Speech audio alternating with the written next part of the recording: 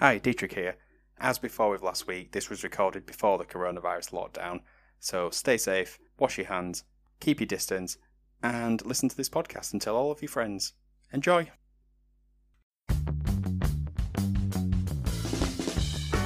Oh, nuts. We've totally botched that train robbery. I guess it obviously only leaves us with one plan now. Haul ass to Bolivia, and also delve into a 1960s movie classic on today's edition of That Song from That Movie.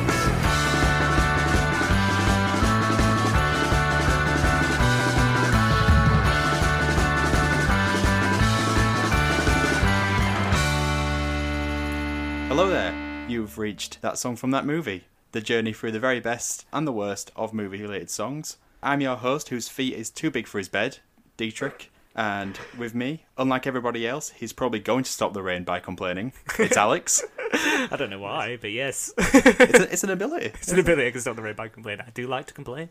And it's going to stop that rain. And it's going to stop that rain. And also with us, his eyes will soon be turning red, but don't worry, this is a podcast, so you can't see that. Nice. It's Ben. I have been crying. That's a joke, by the way. I've not. Please send your sympathies too. That is the first time I've realised that eyes are turning red means he's been crying. Yep. Yeah. Well, it's not like he's getting absolutely blazed. Yeah, well, I was thinking it could be getting high. I mean, it's the 60s. After In my head, it was like something from like X-Men, and he was angry and his eyes turned red. Oh yes, Cyclops. I don't think that happens Yeah, in the like film. Cyclops. I was thinking more like Summer of Love getting token on a nice Yeah, one. 420. Yeah, I guess it could be that as 420 Blaze and all that. So if you haven't guessed already, today's episode is Raindrops Keep Falling on My Head, as seen in the movie Butch Cassidy and the Sundance Kid. Yeehaw. So what happened when that movie came out, Alex? Good question. I don't know. The film came out and song actually in September 1969. So to keep it, well, I'm going to give a broader context of the history of this month because there was two like quite large political stories. One, of course, being the Vietnam War, but I don't think we're going to go too far into that. Although, Please do. Please do. It might provide some, I don't know, some context for when the film was released and what was going on in America at the time. But it was an important month in terms of the Vietnam War because it was the month that Ho Chi Minh, the leader of the Viet Cong and the North Vietnamese Prime Minister, died. Oh, really? So, make of that what you will. R.I.P. But also in the he month had a of large September, influence on this film. Yeah, yes, a very large. Well, you know, maybe it does, but if you can read into it. Also happening this month was 2 more people were killed by the Zodiac Killer. Oh, really? Is that still going on at this time? It was, yeah. I Oh, think wow, it was a yeah. film, wasn't it? Was there a film called Zodiac? Yeah, about that this? 2004 or something. It's got Jake Gyllenhaal and Yeah. Robert Downey Jr. David Fincher film. Isn't the film like, it's really boring, the film, isn't it? But isn't it on purpose? It's not that. I think it Intentionally is a boring. good film. It's long. It's very long. And Yeah. spoilers, they don't catch him. They don't. Well, there you go. There's some sort of like, you know, political history. But let's go into the more light-hearted stuff. I mean, I was surprised that Jake Gyllenhaal was around in the late 60s. Yeah. Well, he's just that good. He's wearing a lot of like face cream. And it's his fault we didn't catch him. So I'm gonna, you know, it's the 60s, the late 60s, which is kind of pinnacle time for the Beatles. There's some big Beatles news in September 1969. I'm worried. First of all, John Lennon declined, or he gave back his OBE because of England's involvement in the Vietnam War to link Oh, really? back to the beginning. Yeah. Traitor. I think it was also to do. They were. It was something to do with another country as well, possibly in India. I can't quite remember. He wasn't happy about it, so he gave back his OBE. It was also the month that Abbey Road was released. Oh, really? Yeah, The real reason why he gave back his OBE. yeah, to create some sort of like buzz in the media. Exactly. Yeah, but it was also the beginning of the end of the Beatles. So when they recorded Abbey Road, famously, that was sort of where they did most of it individually, and it was the second to last album. The last album being Let It Be, which came out the following year. So I think it was more or less that month when they sort of decided to split up. It's a big news. Wow. Big news there. Yeah. There was some famous movie-related births in 1969 September. Hit us with it. So Catherine Zeta-Jones. I've heard of her. Legend. Yeah. Rob Brydon's schoolmate. Also, very relevant for this year, Boon Joon-ho. Oh, yeah. That, Director of Parasite. Very was topical. also born in that year. Along Very- with, to keep it relevant to Leeds, as we're a Leeds-based podcast, Gary Speed was also born in September 1969. Legend. Film legend. And also, R.I.P. musical-based, Sean the Clown Crayon, is it? From Slipknot? Oh, right. I was like, who's Sean the Clown? Sean Clown. Yeah, Crayon. don't you know Sean the Clown? That's his name. He was also born in that month. So those people all share the same month of birth. And finally, there were 2 big TV launches in September of 1969. Go on. The Brady Bunch. I've heard of that. More bigger for the American audiences. Bigger for the American audience, but still quite important culturally. And Scooby-Doo, Where Are You?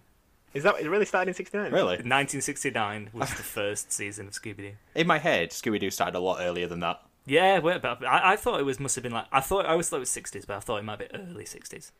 Well, is that the Hanna-Barbera? Was it one of their first, or was Flintstones and that sort of going long I think before? Top Cat was probably before, maybe. Flintstones, but it was certainly one of the first, and they brought it in on a Saturday because people were complaining too much about cartoon violence, and they thought that this was a nice cartoon for children about murderers, or well, maybe not murderers, And how but all people- adults will ghosts. betray you. Cartoon for murderers. The power of friendship. So there you go. There's the news. Oh no, actually, there was one more thing as well. Oh, Clumber, gone. The first African American superhero, Falcon, appeared for the first time. As in, like, in the Captain comic. America, yeah, in the comic. Oh, right, that's There cool. you go. Well, that's what the internet tells me. Don't quote me on that, but that's what it said. So yeah, Yeah, news. no, that was quite a heavy one compared to usual. Yeah, 1969. It was a heavy time. It's a very, very important time. Unlike to 2020, which is nice and peaceful. Yeah, obviously. Oh, yeah, nothing to worry about. Nothing going on. Nothing of importance. So, shall we do a little bit of synopsis of the film? Yeah, Please. go ahead. And talk about the song. So the film, Butch Cassidy and Sundance Kid, came out in September 1969, as discussed. It was based loosely on the life of Wild West outlaws Robert Leroy Parker, who's Butch Cassidy, and Harry Longabaugh, which I think is how it's pronounced, who's the Sundance Kid. The film follows them as they're on the run from the law following a string of train robberies. So, the names Butch Cassidy and the Sundance Kid, are they linked to the real-life people? Yes, those were their real nicknames. Right, I think okay. it's so Sundance Kid. I think it said. I suppose I should just say that I've not seen this film. Yeah, well, we're going to go into that, but yeah, so Sundance Kid, I think the name came from, he was arrested in the town of Sundance, I think, which is in Wyoming, Okay. from memory. Butch Cassidy, I can't remember exactly what that, I think it was something to do with him being a butcher before he, as in like an actual butcher of meat, Oh, right, okay. not like a butcher of people. Yeah, it sounds like a serial killer nickname, doesn't it?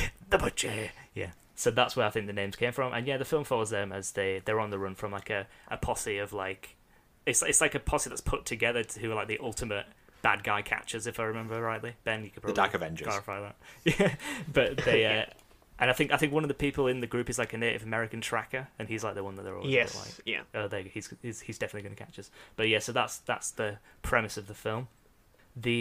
So yeah, D, not seen the film. Ben, saw the film recently. I rewatched half of it last night, but I think I saw the full thing like 2 or 3 years ago, as well as seeing it probably. I've seen it maybe 3 or 4 times now. Was watching only half of it last night an indicative... No, it was because I started it at about 10:30, Okay. so that was the main reason. What's your general opinions about the film, Ben? Do you like it? Yeah, I think it's a really good film. I knew my granddad was a big fan, and I think that got me into it. And I think it's the Paul Newman, Robert Redford combination. Like, I think it was just like the Americans fell in love with it. I know it wasn't as popular when it first came out. Or I believe that's what someone told me anyway. But yeah, and like they were in The Sting, I think, a few days later. Yeah, which Together. also won Best Picture. Yeah, Classic. and I think just those two together are just absolutely fantastic. I don't think this, the plot's not exactly, I wouldn't say it's gripping, and there's a lot of detail. It's just like you say, it's 2 guys on the run, just trying to figure out, do we keep going with this life or do we try and make it clean? Yeah, and before we talk about the song and its sort of connection to the film, what do you think about the fact that it's a Western film? It has all the iconography of the genre, but it doesn't really have the same feel. Like, I know in the same year, True Grit came out, which is obviously a John Wayne film and one of his most famous, and it's like more of a classic Western. Like, you have that sort of... Yeah, so I mean, what do you think about the choice to make this? It's kind of a genre film, but it's not at the same time. I think a lot of actors back then were genre actors. So like John Wayne is the Western man, So I think were of a certain type, like all of his films. And I don't think. I mean, off the top of my head, I can't think of Robert Redford and Paul Newman westerns like jumping to my mind. No, it's So, not what they're known for, is it? No, and I think in that late sort of 60s, the western was like, I know True Grit is, you know, you said it's the same year, but I think the western had started to seep out a bit and sort of to become a lot less ingrained in that classic tropes of the western. Like, I think The Wild Bunch was probably a similar time, and I think a lot more violence was coming out in it. So there's a lot of shootouts in this film. I think it was a bit more on the action heavy side, and rather than the sort of the slow meandering two guys stood opposite each other for 10 minutes trying to outstare each other, that sort of thing. I think this sort of time seems to be, doesn't it, the end of the Western era up until maybe the 90s, when you get things like callbacks like Unforgiven and stuff like that. Yes, and later on I think just remakes like 3:10 to Yuma, True Grit was remade, you know, things like this. Of the typical American Westerns, not the spaghetti Westerns, I think the 60s just represents a different time. I don't know when Magnificent Seven came out as well, maybe that was in the 60s. But I think they're just a very action-heavy Westerns rather than the just slow meandering films of the time. Cool. Like, you compare it to The Searchers from like the 30s, it's, you know, very slow. It's a lot more just sort of living out in the Wild West, the adventure, the, like you said, the sweeping landscapes. Butch Cassidy and Sundance Kid isn't really about that. Yeah, I mean, again, I haven't seen the film, but I watched some clips on YouTube, and it reminded me very much of Bonnie and Clyde. I don't know how much of that is to do with it being people on the run. It's interesting you mention that, because the ending is kind of based off Bonnie and Clyde. Not to go too far into what happens, but if you know the end of Bonnie and Clyde, it's kind of a similar ending, and I think it was intended to be sort of like a replica of that scene. Okay, so yes. Which one came first? Bonnie and Clyde. Bonnie and Clyde came first? I think so, yeah. I think Bonnie and Clyde was like maybe 2 years before. 67. Yes, 67 does sound right. So just before, so it's kind of, but obviously the production of this film probably was just after, so they'd probably just seen Bonnie and Clyde and be like, ooh, that'll work. I think there's also the escapism element of like the film, with like them going to South America and just trying to get away. Like I think there's a lot of films of that type where it's like the Wild West life, it's catching up on people. It's not like you can just kind of live this life and die it out. It's like people are getting better at catching these kind of, you know, lone outlaws and gunmen, and the only way to sort of live and continue is to try and escape and go to somewhere different. Because I think, do they try and go to Bolivia? I think it is. Yeah, it's Bolivia. So yeah, I think it's that thing of like it's almost an adventure film, because they're just going, you know, they're going out. In my notes, I wrote down the plot as "Escape to Bolivia." Escape to Bolivia. Yeah. It would have been a good name. I mean, it does kind of. I mean, they still get forward into Bolivia.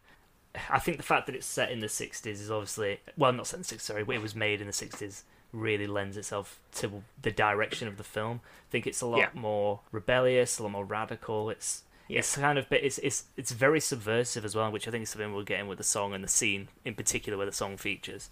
But it's about these two guys that are sort of fighting against the grain, or against like what's expected of people. And they're the heroes as well, which maybe you didn't always get before then. So the law break, I mean, you got it in the 30s, but then obviously when things like the Hays Code came in, it was more like you had to be on the side of the police. Yes. Oh yeah, definitely. So I think, it's sort of like it's with Bonnie. I think Bonnie and Clyde was definitely the beginning, maybe the beginning of the going back the other way. Yeah, but especially how it ends. Yeah, especially well, yeah. We'll move on. We'll move on to the song though, because I don't want to talk too much about the film because it'll ruin it for later. So the song was written by. Do you guys know who it was written by? Ladies and gentlemen, Mr. Burt Bacharach. Exactly, Mr. Oh, Burt right, Bacharach. yeah, of course it's Burt Bacharach. I was thinking of the guy who sang it. And Hal David, so they were very legendary writing duo. 3 of the songs that they wrote together before this one got nominated for Best Original Song at the Oscars. Wow. I'm going to tell you the name of the song, see if you can guess the films. Okay, go on. So there's The Look of Love, which is by Dusty Springfield. No. Archie, or it's called, with Michael Caine. Well, Alfie. Alfie, yeah. Well, so Alfie was actually one of the other ones. Oh, really? Really? So Burt Bacharach, which is why in the deleted scenes of Austin Powers 3, they do a version of Alfie, Austin, but he didn't make the film, but obviously that was a callback to the first 2 where Burt Bacharach does appear, as you've just referenced. Oh, wow. Yeah, so Alfie was one of them. Look of Love was from the original Casino Royale. All right. God. Yeah, which is obviously the spoof of the Bond film. And then the third one was What's New Pussycat by Tom Jones. What film would that be from? What's New Pussycat? If you don't know it, you don't know it. No, and the Faster Pussycat Kill Kill, I don't know. No, the film was Octopussy? No, it's called What's New Pussycat, the film. Oh, really? No, that's a trick question. Yes, the 2 of them had the same name. I've never even heard of it. And I think they wrote quite a few more. I think Burt Bacharach did win more Oscars possibly, but not as a writing duo with Hal David. So there you go. Singer was BJ Thomas, Ben. Yeah. And he recorded the song 7 times. Recorded it 7 times because the first 6 Burt Bacharach wasn't happy with, and the 7th time, which is the version used in the film, he had laryngitis. Wow. So, which is why maybe it has a deeper, richer sound. I don't know. That's maybe why they went for that version. I don't know if you know this. As in 7 goes in a row, like his voice was going. I think Yeah, just towards the end. Actually, I don't know. It just said recorded it 7 times. I think it was probably not on the same occasion. Right. Okay. I think it was maybe they tried it once, synced it together with the music, didn't like it, tried it again, like that kind of thing. As well, BJ Thomas, so we'll get into it now in terms of the song related to the film. Robert Redford famously did not like the scene. Oh, really? Well, he did not like the song in the scene together. And as well, BJ Thomas, his agents regretted him doing the song and thought it would ruin his career. Oh, really? Wow. Well, like, I mean, I don't know this. Who's the director of the film? Is it anyone famous? I don't know, Ben. I just don't know if if he had sort of pulling power, because I think in the 60s there was a lot more sort of director power as like earlier, whereas it was just very big studios making films. I don't know if people often had regrets when it wasn't these sort of big bankable, like, oh, I know this is going to work out. I know the Fox board weren't happy. Well, they were worried about it. I think the song, weirdly, it doesn't seem very, like, subversive or new, avant-garde now. But I think at the time, it maybe was more so, and I think BJ Thomas said that in an interview, and it didn't get a lot of radio play, so I think it was kind of a risky decision. And obviously, as well, in terms of the film, it's very anachronistic to the actual genre. It doesn't suit a Western, so it's a very pointed choice to put this kind of song in there. Which I think, like, if we go into the scene now, what did you guys make of the scene? You've watched the scene on its own, Ben. You've seen the full film, so you've seen the scene in context of the film. Yes. Yeah, so I've not seen it in context of the film, and if I was shown this clip on its own and was told it was from a film like Butch Cassidy and Sundance Kid, I wouldn't believe you.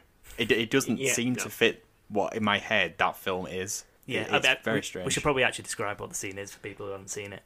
So it's so Butch Cassidy is played by Paul Newman, and he is riding around on a bicycle with the character Etta, who's played by Catherine Ross, who's actually the Sundance Kid's girlfriend, which again adds to the strangeness of the scene. I was rereading that earlier, and I was just like, wait, have they got that wrong? And I always forget it's the other way. Well, you'd expect it to be the other way. Yeah, and I think it's this scene.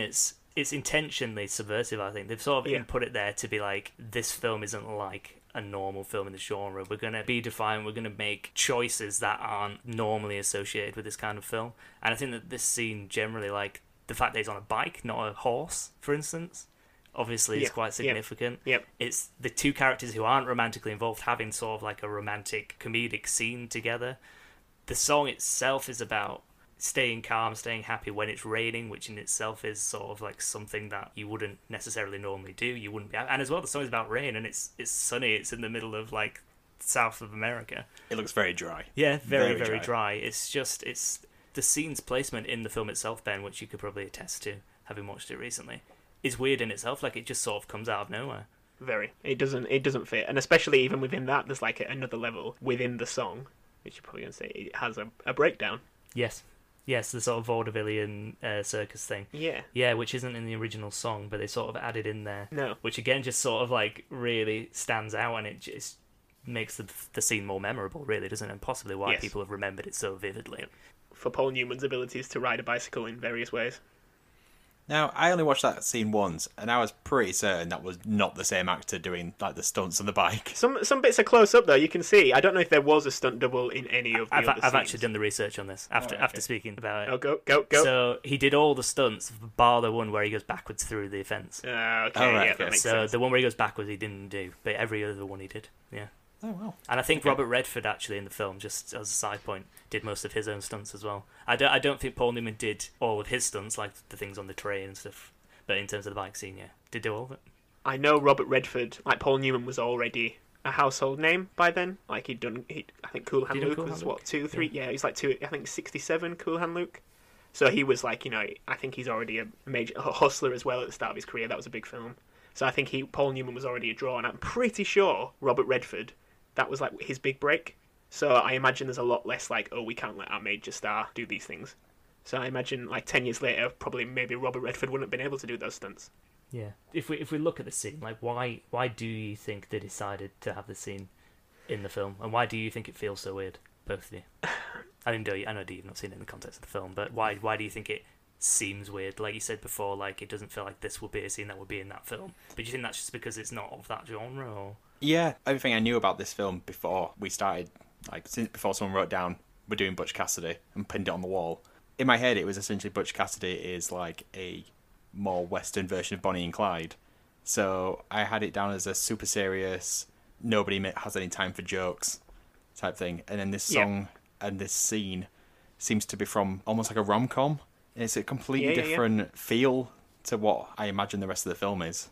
Yeah, I mean, I wouldn't say the rest of the film isn't serious necessarily, and it is quite jokey, isn't it? Like there's that part where he's having a fight with the guy who's taken over his gang and like kicks him in the crotch rather than like shooting him. It's kind of, it has a lot of that in there, but I think this scene like ramps up to another level. Maybe. I think as well, just as a narrative piece, it is ensuring, because they are, in reality they were villains. I think it's just ensuring that they are seen to be likable. It's like it's a reliable sort of, yes, he can be a joke, he's a joker, he's a laugh, he's got a nice side. I think it just cements them as like the hero of the piece. Yeah, and I think as well on that, it really cements his character, doesn't it? Because he's like the one who's a bit of like almost like a ladies' man. He's the one who's like the cheeky one, whereas like Robert Redford is like more of a serious gunslinger, if I remember rightly. So yeah, maybe it's just like it's more character development for him, but it is just, I think it is odd that it's him and Catherine Ross's character rather than Sundance. But although it makes more sense as his character, but it's just a strange scene, isn't it, to have those two together? Yes. Yeah. Very just weird scene. Yeah, but I think it's a testament as well to Paul Newman, who he just has that charisma that it doesn't seem weird, or like, especially with the vaudeville music on, you could not imagine John Wayne doing that. You can imagine John Wayne doing a lot of the other things, but imagine John Wayne riding a bicycle to like circus music. I think what a vision. Humorous he ever was probably like in The Quiet Man and things like this. But yeah, Paul Newman is just he just exudes charisma. Yes, yeah, and I think this scene's almost like designed to help to bring out even more, isn't it? But as well, like I guess there could be something in the scene where, because it's him and her who are not in a conventional relationship, maybe it's linked to this whole like Summer of Love a couple of years before, a lot more freedom sexually, sexual liberation. It's a bit more of a like a wink to camera, like maybe things that don't have to be as defined as they were before.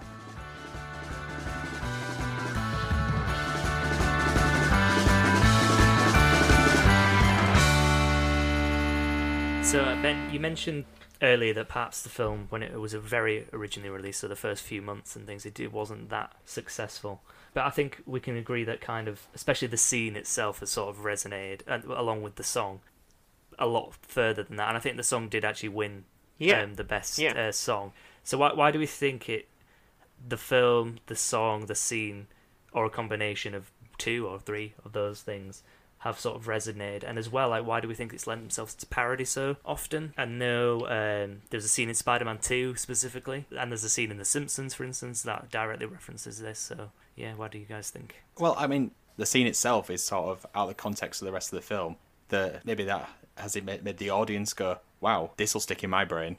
So which lends itself to parody, because everyone needs to know what you are spoofing for a parody to land. So you go for something that is going to stick in everybody's mind. Yeah, that's a good point. And as well, the song along with it, the two things go hand in hand. You think of the song, you remember the scene. You think of the scene, someone riding a bike. You almost think of the song. Like in The Simpsons, the only reference is the fact, I think, that they're riding a bike. I don't remember there being any other hint to the fact that it's from that scene. They're riding a bike and they're singing the song, which is just, that's the only connection, and yet we know what it's about. Or if you haven't seen the film and then you watch it, you instantly like, that's where all those references are. Yes. Yeah. Well, that's exactly the case for me. I didn't realise it was a reference. I thought it was like a nice moment on The Simpsons, much like Why Do Birds Suddenly Appear? I thought it was just something like that, where it was just a nice moment the writers had created. No, I was wrong. I've been living a lie. Well, yeah, I think on the poster of the time as well, there's a still image of them on the bike. So it was obviously... Oh, is there? Yeah. So there's a poster. I mean, I imagine there might have been quite a few posters from the time, but the original theatrical release poster has the picture of them on the bike, like a sort of a sketch black and white drawing. So which is really interesting, isn't it? Alongside the also iconic like final scene, like final still, which kind of as the credits roll. Yeah, I mean, I guess that's just like a really pointed effort on their part, or the marketing team that were doing promotion for the film, that they're sort of really trying to, like, this is a Western, but it's a different type of Western where the the cowboys ride bicycles instead of horses. What about the scene in Spider-Man? Do we remember the scene? Spider-Man 2? I don't. It's when his powers have gone out, or he's given up on his powers or something, isn't it? The part I really remember is he sort of like watches like a police car drive past and then takes a massive bite out of a hot dog. Yeah. Yeah, it's like a shit-eating grin on his face. Yeah, it's a really, really cheesy sort of montage in the middle, similar to the one in Spider-Man 3 where he does the dance. But it's kind of like, I guess it's the prelude to that one.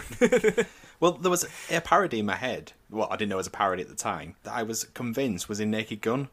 And I spent ages looking for it. There's going to be a few weird like Google searches of when someone looks at my laptop and I've got like raindrops keep falling on my head naked and stuff like that.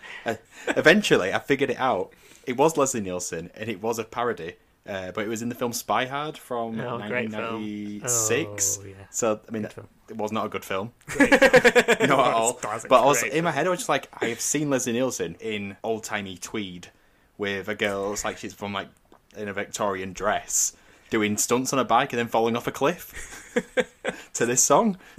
Yeah. And it existed and it made me feel better about myself. Yeah. Well, that's always nice, isn't it? It was weird, like I was just looking, some of the reviews at the time were quite heavily critical of that scene as well. So I wonder if it has been a sort of, in looking back, looking at the films of the decade, the changes of like censorship and being more like mainstream violence in a way.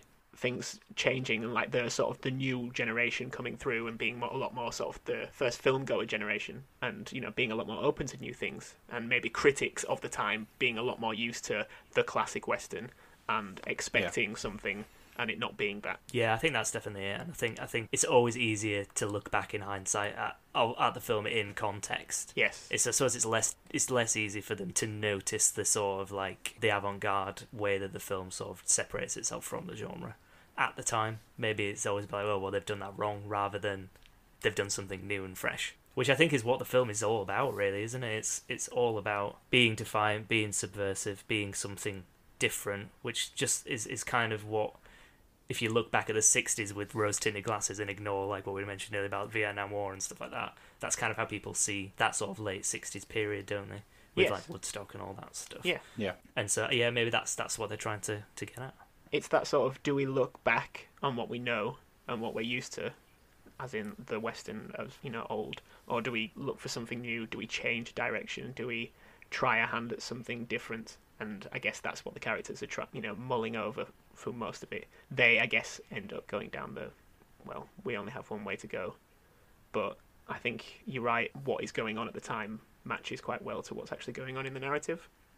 So, it's been established on this podcast, I haven't seen this film. Do you think this film still has cultural... Well, not even just the film, but the scene have cultural significance in 2020, in the present day?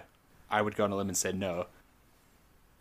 The silence I'm going to take I thought Alex was going to answer, but... Cogitating. I think that... I only saw it for the first time a few years ago. And I thought at first when I watched it, I wasn't really sure what it was supposed to be.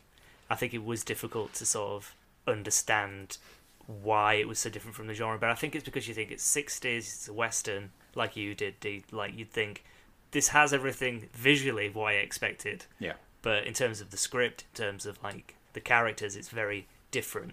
So it instantly sort of like tickles the back of your brain in a way, like it's like, oh, this doesn't quite feel right.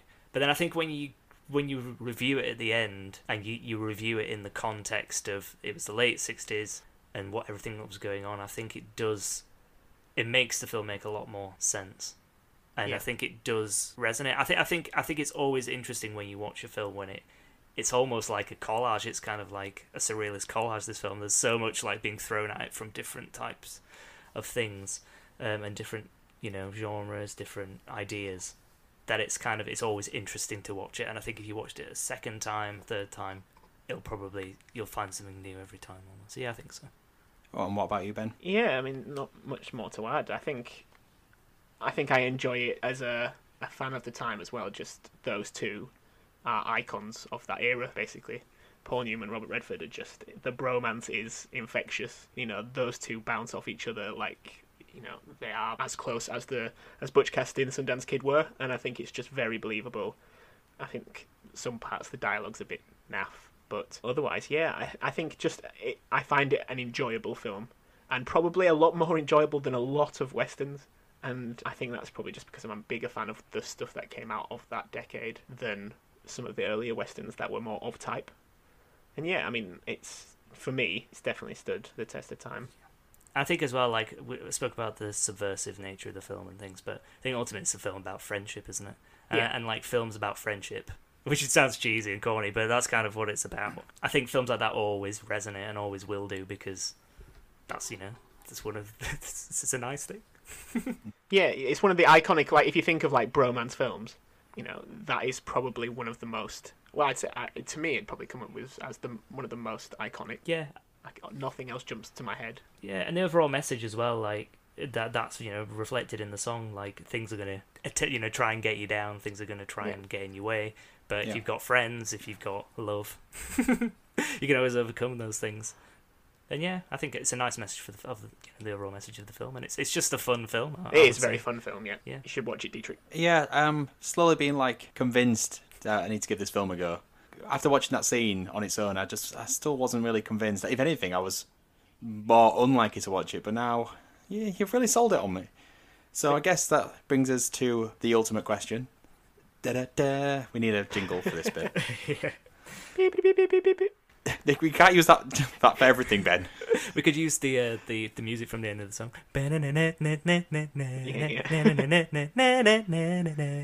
I think we should give it out to the listener. You need to create something for us, and we will maybe credit you with it. Maybe. Do you know what it should be? It should be the music from Who Wants to Be a Millionaire. Yeah. So, the ultimate question. Movie or song? In the background. Alex, you go first. Ooh, it's a difficult one, this. Yes. I think actually I might go song. Song? Yeah, because I feel like the song, although I like the film a lot and I think it is fun, and it represents a lot of what was good about cinema at the time, that they were trying to do different things with genre films and trying to experiment. I think the song embodies everything that the film wants to represent, and I would gladly listen to the song. I don't know necessarily whether I would always gladly watch the film. So for that reason, I'll say song. Okay, 1-0 song. What about you, Ben? Yeah, I was, before Alex started speaking, I was going to say film, but just thinking then, like, other than if I wasn't just sat here intending to talk about the film, because that's what we're doing, it doesn't pop up into my mind a lot. Whereas I feel like it's a kind of, you hear it a lot on TV. It's kind of a tune that you just sometimes start humming, I feel. And so I probably say it plays a larger part in day-to-day life, the song, over the movie. And as well, the song will always remind you of the film, doesn't it? Yeah, always. So I think for that reason, almost the song does the job. It does the job that what rewatching the film would do, I suppose, depending on how many times. I'll probably go on. I'll go song. There you go, Burt Bacharach. Okay, so that's song 2-0. Obviously, I haven't seen the film, so yeah, I'll go song as well. Yeah. So yeah, 3-0 song. I think we're all in agreement. Clean sweep. The song to me is better than the film, and it always will be. I'm probably not going to watch it. Great. Put one on the board for Burt Bacharach. Yeah. And Hal David, of course. We can't forget his contribution. We will. Well, most people seem to. Who? Okay, so that brings us nicely to the end of today's show, after a resounding victory for the song over the movie.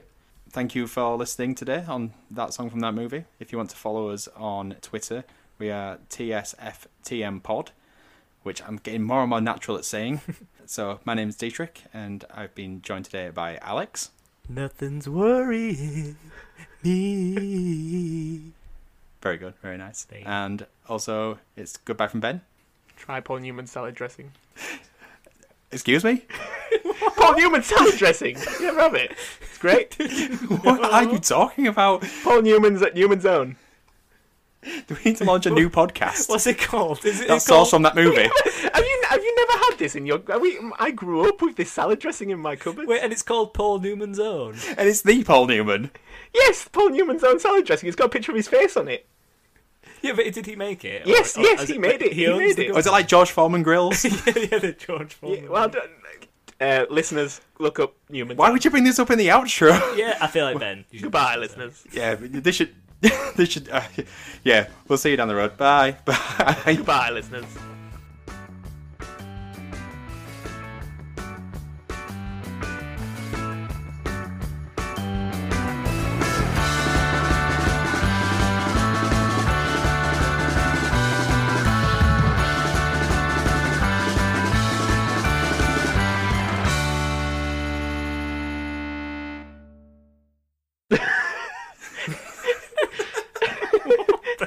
What was that? I can't believe you've never heard of Newman's Own salad dressing. That was a good ending.